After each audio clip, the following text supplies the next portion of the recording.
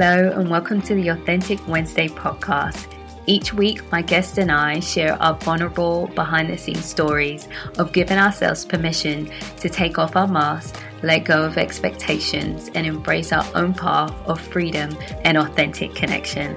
I'm your host, Bianca Hughes, a lover of authenticity and a licensed professional counselor in Georgia. Hello and welcome to episode 1 of the Authentic Wednesday podcast. In this episode, Keisha Reeves and I are talking about authenticity in her 30s, having a supportive community to keep her grounded, and dispelling the myths of new motherhood. Keisha Reeves' life's mission is to make an impact on this earth while she is here. Keisha is a licensed professional counselor in the state of Georgia. Serving women with life transition issues, postpartum depression, infertility, and women who've experienced child loss have become her speciality and passion. With her passion for maternal mental health, Keisha's mission is to educate, support, and uplift other women who are experiencing difficulties in their own maternal cycle. Motherhood can be trying and can affect women in various ways, which is why Keisha not only provides counseling, but also facilitates workshops, training, support groups, and speaking engagements to encourage mothers to push through. So, hi Keisha, how are you? I'm good. How are you? I'm good. I am super duper excited that you are on here because you are like one of my favorite therapists, people in the world, just in general. And I get to share just you, who you are with the world. So thank you for coming on to the show. Thanks. Thank you for having me. You're welcome. So, first thing, authenticity. Because this is the Authentic Wednesday podcast. What does authenticity mean for you? What does it look like for you? Authenticity definitely means a journey for me. Or to me, it means being able to kind of walk in your truth unapologetically. And I don't think naturally sometimes we're born into that. If we are, that's amazing. But I think majority of us, it takes time to get to that place just because challenges come about, peer pressures, different environmental stressors. So we get there at different points in our lives, some of us, if we're lucky. And I think it looks like somewhat of being just happy and content when you arrive at authenticity and being able to be your authentic self. Do you feel like you're your authentic self? I do. And I wish my 30s welcomed my authenticity, where it was just like, this who I am. Take it or leave it. I don't, your opinion's none of my business, whatever. And I really wish I had this in my early 20s. It would have saved me a lot of frustration. But I got here, so I'm grateful. How did you get here? What have been some of the things? Because like you said, it is a journey, and I do think that it's not something that I'm authentic and that's it. But I just feel like it's something that evolves. But what has been your journey so far? I think a lot of things. I'm originally from South Georgia, Milledgeville, Georgia, and it's a very country, rural, small town. And there's not a lot of culture in my hometown. And so I was just always just very different than my surroundings. So I was always into art, almost majored in it in college, in theater, and I was a big writer. And that was just very taboo, even like the music that I listened to. And so it was when I left after high school and went to college and was exposed to so many different races and cultures and people that I kind of started to develop like who I am and be okay with the things that I liked and appreciated it. And then just throughout life and even just majoring in psychology, in college and becoming a therapist and appreciating how we can have so many different clients from different backgrounds and they can have different things and walks of life from us, and it being okay. We can still help them even if they're so different. Is also reassuring for me to know that it's okay to just be who I am and appreciate who I am. And it's so much work to go against who your core person is than to just align with it and accept it. And then I just did. So what I'm hearing you say is that, it got hard is Mhm. one of the things to just not be you. Right. Mhm. What was hard about not being you?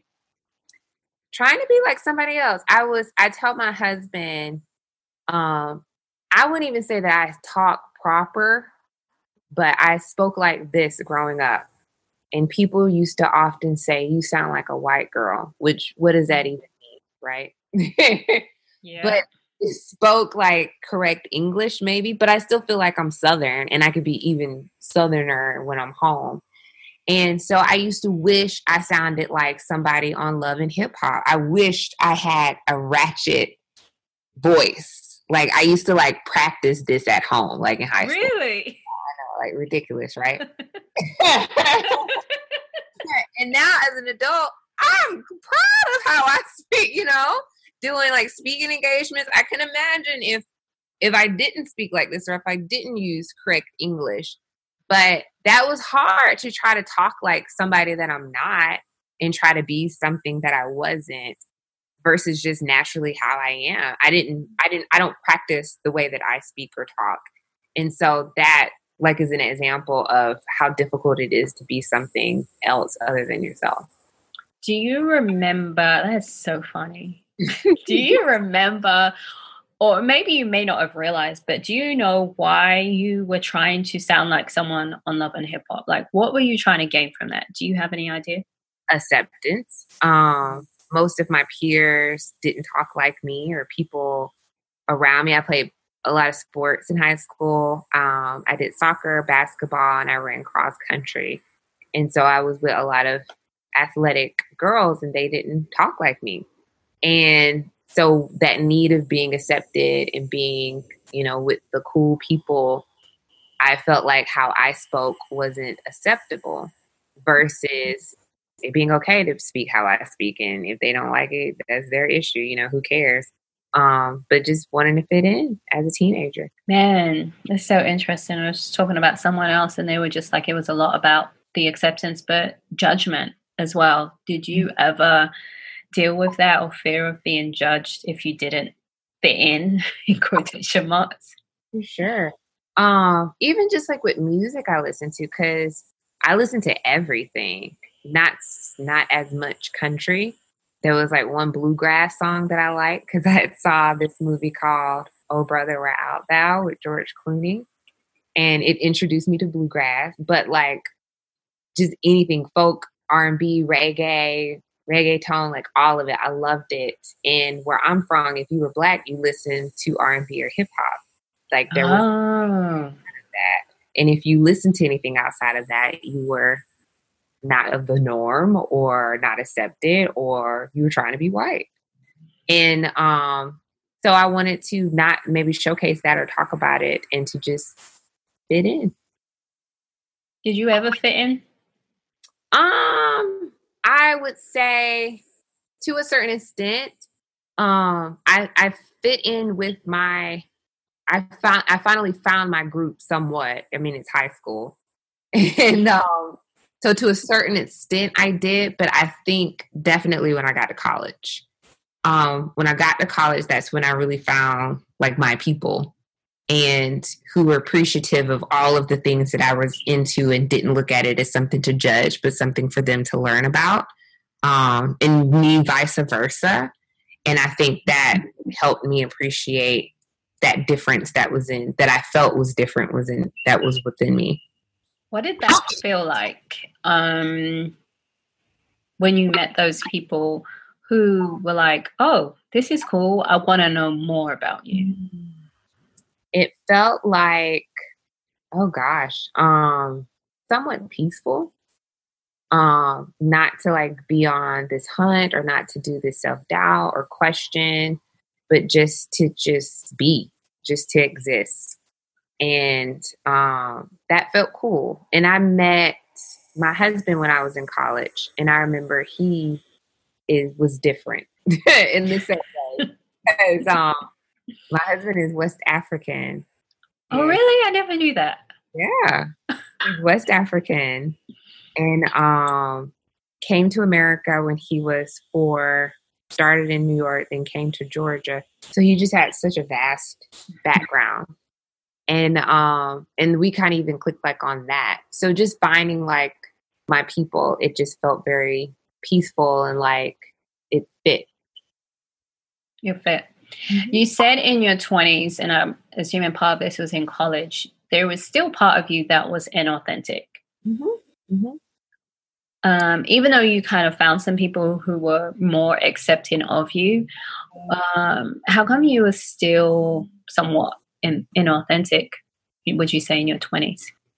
I would say, well, in my early 20s, this is a little unknown fact.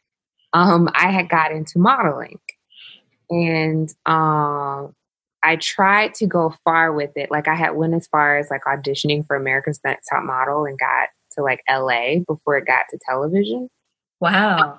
I know. And I wanted to like do like modeling, like New York Fashion Week and high fashion because I was tall, but genetically I'm not a naturally slim person.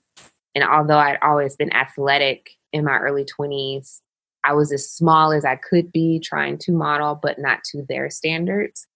And I remember them telling me I would either need to gain 20 pounds to be a plus size model or lose an additional 20 to be anything in this like career. And I was already at my smallest, I like eating oranges a day. Like at this like of being unhealthy and like exercising, and I didn't have anything else to lose, nor did I want to do anything else outside of that. And then I was told, well, for your body type, the most you could do is like urban modeling. Like you could be a video girl, or you could do like a King magazine. And no disrespect to anybody who does that, but I didn't want to do that. And so even like with that, that was a struggle of my self-image, of not I kind of fit in, which anything on the outside, I just look like an average girl, you know, just a normal, regular bodied, you know, woman, and not feeling like that was good enough, which modeling on top of somebody who's trying to develop that isn't necessarily like the healthiest environment to be in. Yeah. So that kind of like started that trend. And I think it took maybe until like my mid 20s before even in that area, I could just accept my body type, identify that modeling just wasn't for me. It was good for its time. And then get into the other things that felt like I didn't have to try to be something else. Oh, wow. This is so interesting. I'm learning this about you. You used to have tried to do modeling. Wow. Wow. Wow. There's a lot of pressure, you know, in the modeling industry, and definitely perfectionism is like heightened. Yeah. And the unrealistic expectations and that sense of I'm not enough. So that's a real struggle. Mm-hmm. For sure. Real struggle. For sure. So let's fast forward to you becoming authentic. What kind of led to that? Or was it one thing or a few things? A few things. I think like once I got into my career of psychology, met other counselors. You know, sometimes like counselors become friends, and then yes, talk and hang out and stuff because you have like this thing that's attractive about each other of like, you know, being interested in people and helping them and the way their minds work. I think like just psychology really helped with that a lot, and just being really interested in the differences in people and me appreciating that about myself. And then also feeling really refueled and fed in helping people, and it never feeling like work. And then also my friend group, my love life, my family, being very proud and very supportive, and just things kind of coming aligned as far as supporting me for me being myself, I think helped a lot. And anything that went against that, I just didn't give energy to it, or I didn't allow it in my space. And so I just have a really good supportive circle that helps me stay grounded and me feeling great about the person that I am. And of course, like we're always like on a journey of becoming better people and progressing. So I have that as well. Not to say like I've arrived, I'm good, I'm perfect now. No. Right. But I think that I have a great support system. Wow. It's amazing how much support, or shall I say, how important support is in our growth. Mm-hmm. And yet sometimes in society, they're saying that now is a time where people feel more and more alone. Mm-hmm. Or like separated. But yet, I'm definitely always talking about we're wired to connect. We have to have relationships, healthy relationships to connect, but also to make us grow and make us be our authentic self. Was it scary for you opening up to these people?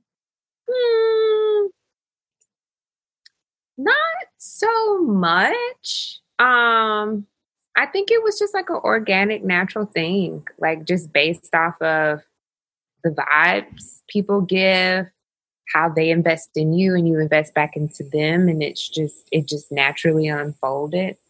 So I didn't have any pretense about it. And although I think naturally I am an introverted person, I do like social interaction. I do like learning from people just in their way of lives, of how they function and think and how they behave. Even like with social media, if I post something on either of my business accounts, usually it's like pre-planned on Hootsuite, and then I'll just have it where it goes out scheduled because I prefer to interact with people versus being on social media too much. So I think that helps. I don't like to be isolated too much. Yeah. I know people always ask, so does a therapist have a therapist? Did you do therapy? Yeah, absolutely. Okay. Was that an important part in you being authentic, or was that just separate? That was an important part. I think I love my therapist. She's amazing. Like even as I do therapy, usually I work from like a psychodynamic theory. Can you tell us what that is? Yes. So that kind of started from a theorist called Sigmund Freud. And it's basically where a lot of who we are as a person and our personality is shaped by experiences or things that were modeled for us during our childhood or just in that child rearing and adolescent phase. And it shapes who we become as adults. Mm-hmm. Some things are good and some things can be unlearned, weren't necessarily healthy. Some could be trauma that we experienced.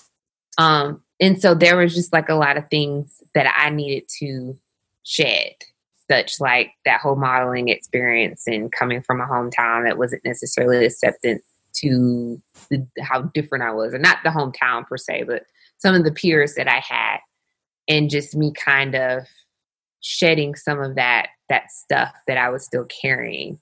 And so that definitely helped me become more authentic. I love it. So often, I talk about in order to be authentic, we have to, be open and we have to take off the mask. Because often when we're inauthentic, we're wearing a mask. Can you give name to what your mask is, or was there more than one name to what your mask was? Name to... that's a good question. Gosh, I don't know. I would say my birth name would be the name of it. I know, weird, right? Okay, tell me. Is Lakeisha. I don't even like go by it. I stopped going by it, 6th grade? But it's like it's my birth name. But I feel like it represents something of like a shield in a way of just kind of assimilating to an environment. And so me just being Keisha, stripped of that, is me just functioning as myself and not really trying to fit in or have anybody look for anyone to accept me. Wow, that's fascinating. Your birth name. So first of all, see, I'm learning all this stuff about you. Your birth name is Lakeisha. And that was your shield. That's pretty deep. Was what did she shield you from? What did that? I don't even know if she necessarily shielded me. But what did you think she shielded you from then? Maybe from rejection, or maybe from not being a part of something or left behind. Mm-hmm. That's what I assumed her role was. Okay. Wow. Rejection and not being left behind. Mm-hmm. Wow. That's so cool. Thank you. Wow. So now, are you more accepting of Keisha? Yes. Yes. I mean, like I said, I'm forever growing. There's areas I need to improve on, but definitely, I love the fact that I love culture. I love the fact that I like how I talk. I love the fact that I am the size that I am. I love all of the aspects that contributed to who I am, and I wouldn't want it any other way. Cool. Well, neither would I, because if you weren't Keisha, I don't think that I and a whole bunch of other people would be experiencing the greatness that you're doing right now. Because I definitely am a believer that who we are bleeds into our different roles as mom, your wife, your therapist, you're an entrepreneur, business owner. And one of the big things, amazing things that I think that your authenticity definitely speaks to is the push through. Yeah. Definitely. So I don't even know where to start because it's so amazing. But tell us a bit about push through. Well, before I had my son, I was seeing clients, and I noticed that I was starting to get women who were mothers who had postpartum depression and hadn't put a name to it, or were having a difficult time transitioning into motherhood. And so that kind of piqued my interest to get certified in it. And then I had my son in the midst of getting all of that put together. What did you get certified in? Can you just tell us? Postpartum depression through Postpartum Support International. Okay. And then I had my son, and I had postpartum anxiety, and I got it, firsthand, I understood what everybody was kind of talking about. I think that some women can do a really good job with welcoming motherhood and can transition well and have the supports. But for me, during my time, my husband had got a job 2 hours away from our home. So he was gone a lot. And then my parents obviously live out of town. His mother still worked. Our friends were far away. And then, they worked as well and had their own lives. So I was very isolated. And my son had colic. So he cried all the time. And he didn't sleep through the night. And so I had severe sleep deprivation to the point of having hallucinations. Wow. Have anxiety about, am I going to get rest tonight? Am I going to sleep? And when you have sleep deprivation, it triggers depression, irritability. There was one day I was cooking dinner and I fell asleep in the midst of cooking and had almost started like a fire. And so the house was smoking and I had to take him outside, and he's like a baby. And then I'm trying to come back inside and clear everything out. But then I felt guilty that he was outside, and I'm just in the house by myself running back and forth. And then I felt ridiculous and was crying I don't have my shit together. I'm just, what am I doing? And I was just winging it, nobody gave me a class to take to get a license in motherhood. I didn't know what to do. I never had a kid before. I don't know. And I didn't think it was going to be that hard. It does not come with a manual. I didn't think it was going to be that hard. And so I struggled. And of course it was a lot going on. I had been working at a company before going full-time private practice. I had got laid off, and it was just a lot of transition, a lot of change that was going on top of that. And so I wanted to start Push Through because I wanted to create a community for mothers to feel like they could have a space to be honest about their journey and their experience and not feel judged, and also be able to know about services and products and things that were available, resources that they could utilize, because there was a lot of things that I just didn't know that nobody told me about. And I didn't learn it until like after the fact. So I wanted to create a space for that. Wow. I'm not a mom myself, but I do see moms, and I do encourage them, and because I speak to other moms and talk about, you don't get a manual to be a parent. You do have to kind of figure it out, and each child is different and each person is different. I know that I've even have to come to you and like, I have a client that's a mom, I need help with this, just, for consultations. And one of the things that I do want to talk about, some of the myths and expectations, unrealistic expectations they have for new moms. But one of the things we talked about that you said is not common, that people don't share, is intrusive thoughts. Could you tell us a bit about that and even your own experience with intrusive thoughts? Intrusive thoughts are usually like a thought that kind of can pop up in your mind, nothing that's prompted from anything necessarily, but it'll be just like rooted in some sort of fear, and it can create anxiety, such as you may see your baby laying on the changing table and you have this image in your mind that the baby will roll off and fall on the floor and harm themselves. And this hasn't happened. It's never happened before. There's no reason why it would happen now, but you'll just have this fear of it.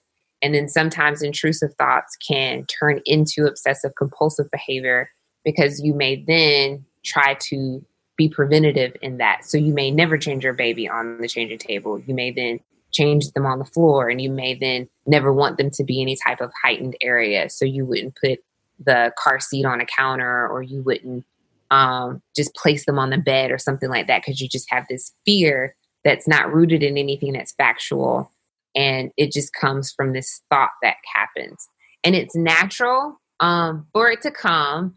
I had read this article once that was saying how mothers are instinctual caretakers after having a baby, and intrusive thoughts can come from being able to foresee a potential danger.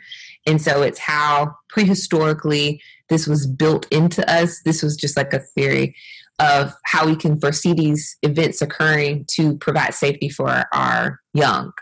But they can become so much that it can become debilitating to a mother. So if it gets to a certain extent, then she would need to be able to seek help for it.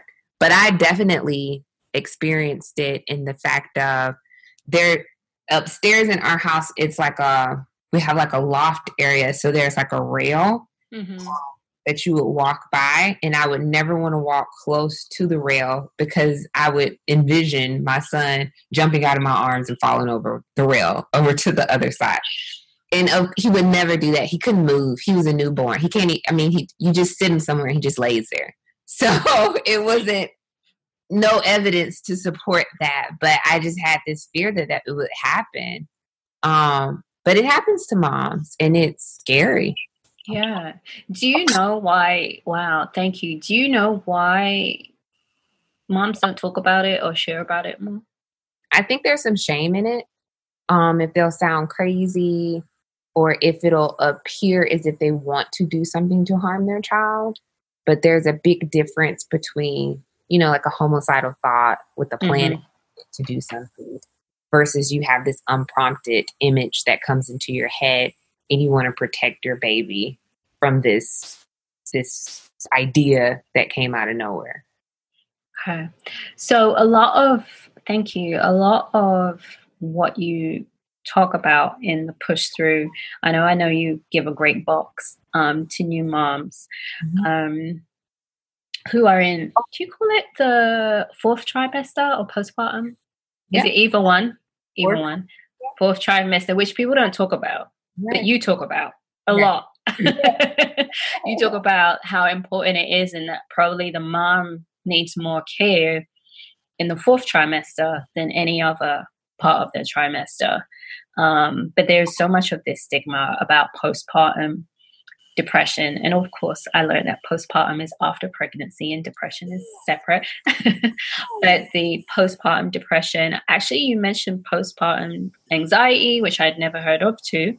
So that was really interesting. The other thing that you talk about and you dispel, I love, is you have these images of women and their moms and their stomachs. Mm-hmm. And what they really look like. And you talk about the snapback,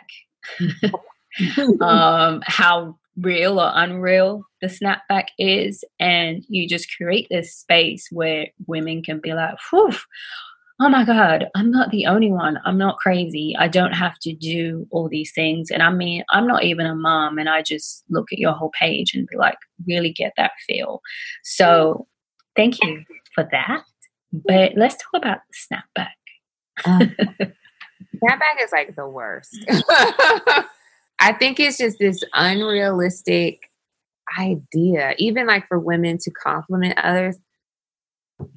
There's like this huge thing called genes, first of all. And if someone genetically is just a slimmer person, and plus, let's say genetically they're slim naturally without even exercising. That's just who they are. And they breastfeed. So breastfeeding, you're burning like 500 to 1,000 calories a day alone. And they've had this baby and they're back to their pre-baby weight in like a month. And a woman is like, oh my gosh, you look amazing. I envy you. I wish you could be, I wish I could be you. That just creates so much like societal pressure. Sometimes I think we don't do enough of praising our bodies for how they look just naturally, you know, for what they are after having a baby. I have a mom pouch. I see a personal trainer. I run 5Ks. I did the Peachtree race. I'm a pretty like running person and I cannot lose this pouch. Like it just won't go anywhere. And it's fine. It's okay. There was a human growing inside of me for like 40 weeks. And it makes sense, you know, that it just won't look the same. And I think if we like talk more about that and just accept it versus feeling like we have to look like supermodels after we've had a child, or, you know, believing into what Instagram photos show of women being like made up and having this snatched waist when some of them may have plastic surgery or some of them have, you know, any alterations that we don't know about, versus just loving your stretch marks, loving your pouch, you know, loving whatever has happened to your body, because it's just evidence that you birth a human being. Yeah. Pretty much the expectations, the unrealistic expectations, which I'm thinking is where a lot of that shame comes in. You know, and a lot of that unrealistic expectations, a lot of that perfectionism especially with the social media generation, you have to snap back, or filtered pictures, or people just not even showing. So it makes a lot of sense. Right. What other myths are you kind of like dispelling through the push through? That breastfeeding is magical and the baby just knows what to do. That's not true. Okay. Breastfeeding is hard and it's painful, and it can be a huge struggle, and it can do a lot to a woman's psyche and self-esteem. I think it's great now that we have breastfeeding movements. I do think breastfeeding is very healthy. It's natural for the baby, but I think that pressure on a woman who may not produce milk or may have inverted nipples and their baby can't get a good latch and they may have to formula feed, can have her feeling very defeated and not worthy. And so I think having the right language about that and letting people know that is going to be hard. And I think also for mothers to think that when you have your baby, you'll look at them and you'll just feel that love and connection. It'll just happen. It'll just bond. I think it took me a little bit to bond with my son, Ezra. It was not instant. It was like my mind couldn't catch up with what had happened to process it. I knew I had been pregnant. I knew we had a baby, but there was something in me that still felt like I was babysitting someone else's child. And it took a second, and it doesn't always just happen like that for everybody. And I think also when people say your maternal instinct will just kick in and you'll know what to do. Obviously, from my story, that didn't just happen. And not feeling like you'll just know or you'll be able to do it all. There's a lot of moms who may be at home for maternity leave or stay-at-home moms and feel like they need to cook and clean and, get the meals prepared and do laundry while also taking care of this newborn, and just being okay with if the dishes don't get done, if you have to order pizza, it's not the end of the world. It's okay. As long as you're rested and the baby is good. If you didn't do anything but just take care of the baby today, you did a great job, and that is fine. I think those are like the three top ones. That's so funny because I did a post, before, we're doing this Authentic Wednesday and podcast, and I used to do on Instagram. And I was like, I'm a great aunt because all you moms are putting all this pressure on yourself. I don't know how you did it. I had these, my nieces who were probably, I think, 1.5 and maybe 9 months at the time. And I was like, I survived. I literally was like, I survived. And so I was just, encouraging women, like the fact that you can get up and put some clothes and feed them is like, it's magical, because it is a lot. And I had my nieces again recently and I was like, I want kids, but, this is a lot of work that people don't like talk about. So I appreciate you for being honest about that. So one last thing I want to touch on, and I was so excited. You called it Mumcation. Your Mumcation? Mumcation, did I say it right? Yes. Yeah, and something you said when you were talking about on your video, and you were talking about mum guilt. And just your whole reason, I love what you said. It's like sometimes we get lost in the fact that motherhood is our sole identity. And you were just talking about, I was Keisha before I was mom. Mm-hmm. And that's so important not to forget. Mm-hmm. So can you talk a bit more? Because I even remember like when you were going, you're like, yeah, I'm going for my birthday and I'm going with a friend. I was like, man, she's not going with the kids. Like, yes. Yes. So tell us a bit more about that. I definitely get mom guilt sometimes. I used to get it worse than I get it now. But so being that I'm from Georgia originally and from South Georgia, there's a lot of traditions that can be projected upon you as a mother of what the ideal mother is supposed to look like, especially like old school visions of it. And even like with my own mother, she kind of thinks that, mom is the sole caretaker of the baby. Sometimes she'll call me and I'll be leaving work and she'll say, well, where's Ezra? And I'll say with his father, like he doesn't have to be with me all the time. Like he has another parent, in this. And so I think like from where I've grown up, mothers didn't take solo vacations or mothers didn't go away with their friends. It was looked at as something that's selfish and like you're trying to escape something. And for me, it was more so I wanted to go to Italy. We had to go for 8 days because there's so much travel, and then to be able to see and do everything. And I think it was very refreshing and rejuvenating for me to be able to do that so that I could be a better mom to Ezra, so that I could come back and just feel, like I'd been refed and feel like I'd done some things that I wanted to do. And that was important. So I did not receive any of the the projection that others may have wanted to put upon me. And I support mothers who want to do a girl night or a momcation in the city where they just get a hotel room and do the spa or eat out, or even if they go on a solo dinner by themselves, just anything. I think it's good and it's needed. And I don't think that when you become a mother, you shed the person who you used to be and you become, just this person that takes care of this baby. I think that becomes a part of you as you evolve and you progress, but it's not the only thing that defines you. Wow. Love it. So that's all part of that.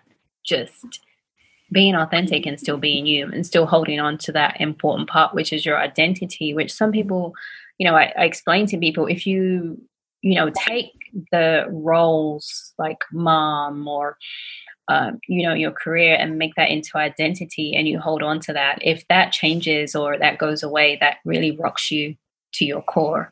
Mm-hmm. So for you, holding on to Keisha is important. Right. Very much so. Love it. So guys, thank you so much, Keisha. If you guys have just heard her talk her authentic truth and her authentic story with us. So where can we show love to you? You can find me at Push Through Box is my mom page, or at Keisha_Reeves. Both of those are on Instagram. And that's your therapist page. Okay, great. So you can find all that information in the show notes. One last question. Any resources, books, podcasts, videos, mantras, anything like that? The Atlanta Birth Center offers a free group for mothers called Motherwise. Highly suggest that one. Any mother who is breastfeeding, maybe wanting to get some guidance for that, Breastfeed Atlanta does a free group with the lactation specialist. And a great podcast that I listen to is called Motherhood Sessions by Dr. Alexandra Sachs. And she kind of talks to different mothers on different journeys. And then a good book that I'm reading is called The Fourth Trimester. And it just talks about all of the transition and the struggles and challenges that can come along during that time. Cool. And anything that helped you, any resources on your personal journey towards authenticity? My personal journey? Journaling. Maybe because I'm a big writer. Journaling was like my biggest thing. Just being able to write it out, look back, reflect on it, acknowledge growth. That was my go-to outlet. Cool. Great. Thank you. Well, thank you so much, Keisha. If you connected with what you just heard, please subscribe and comment on the podcast. You can stay connected by following our Instagram, Authentic Wednesday Podcast, and visiting our website, AuthenticWednesday.com. Remember, authenticity is a journey, not a destination.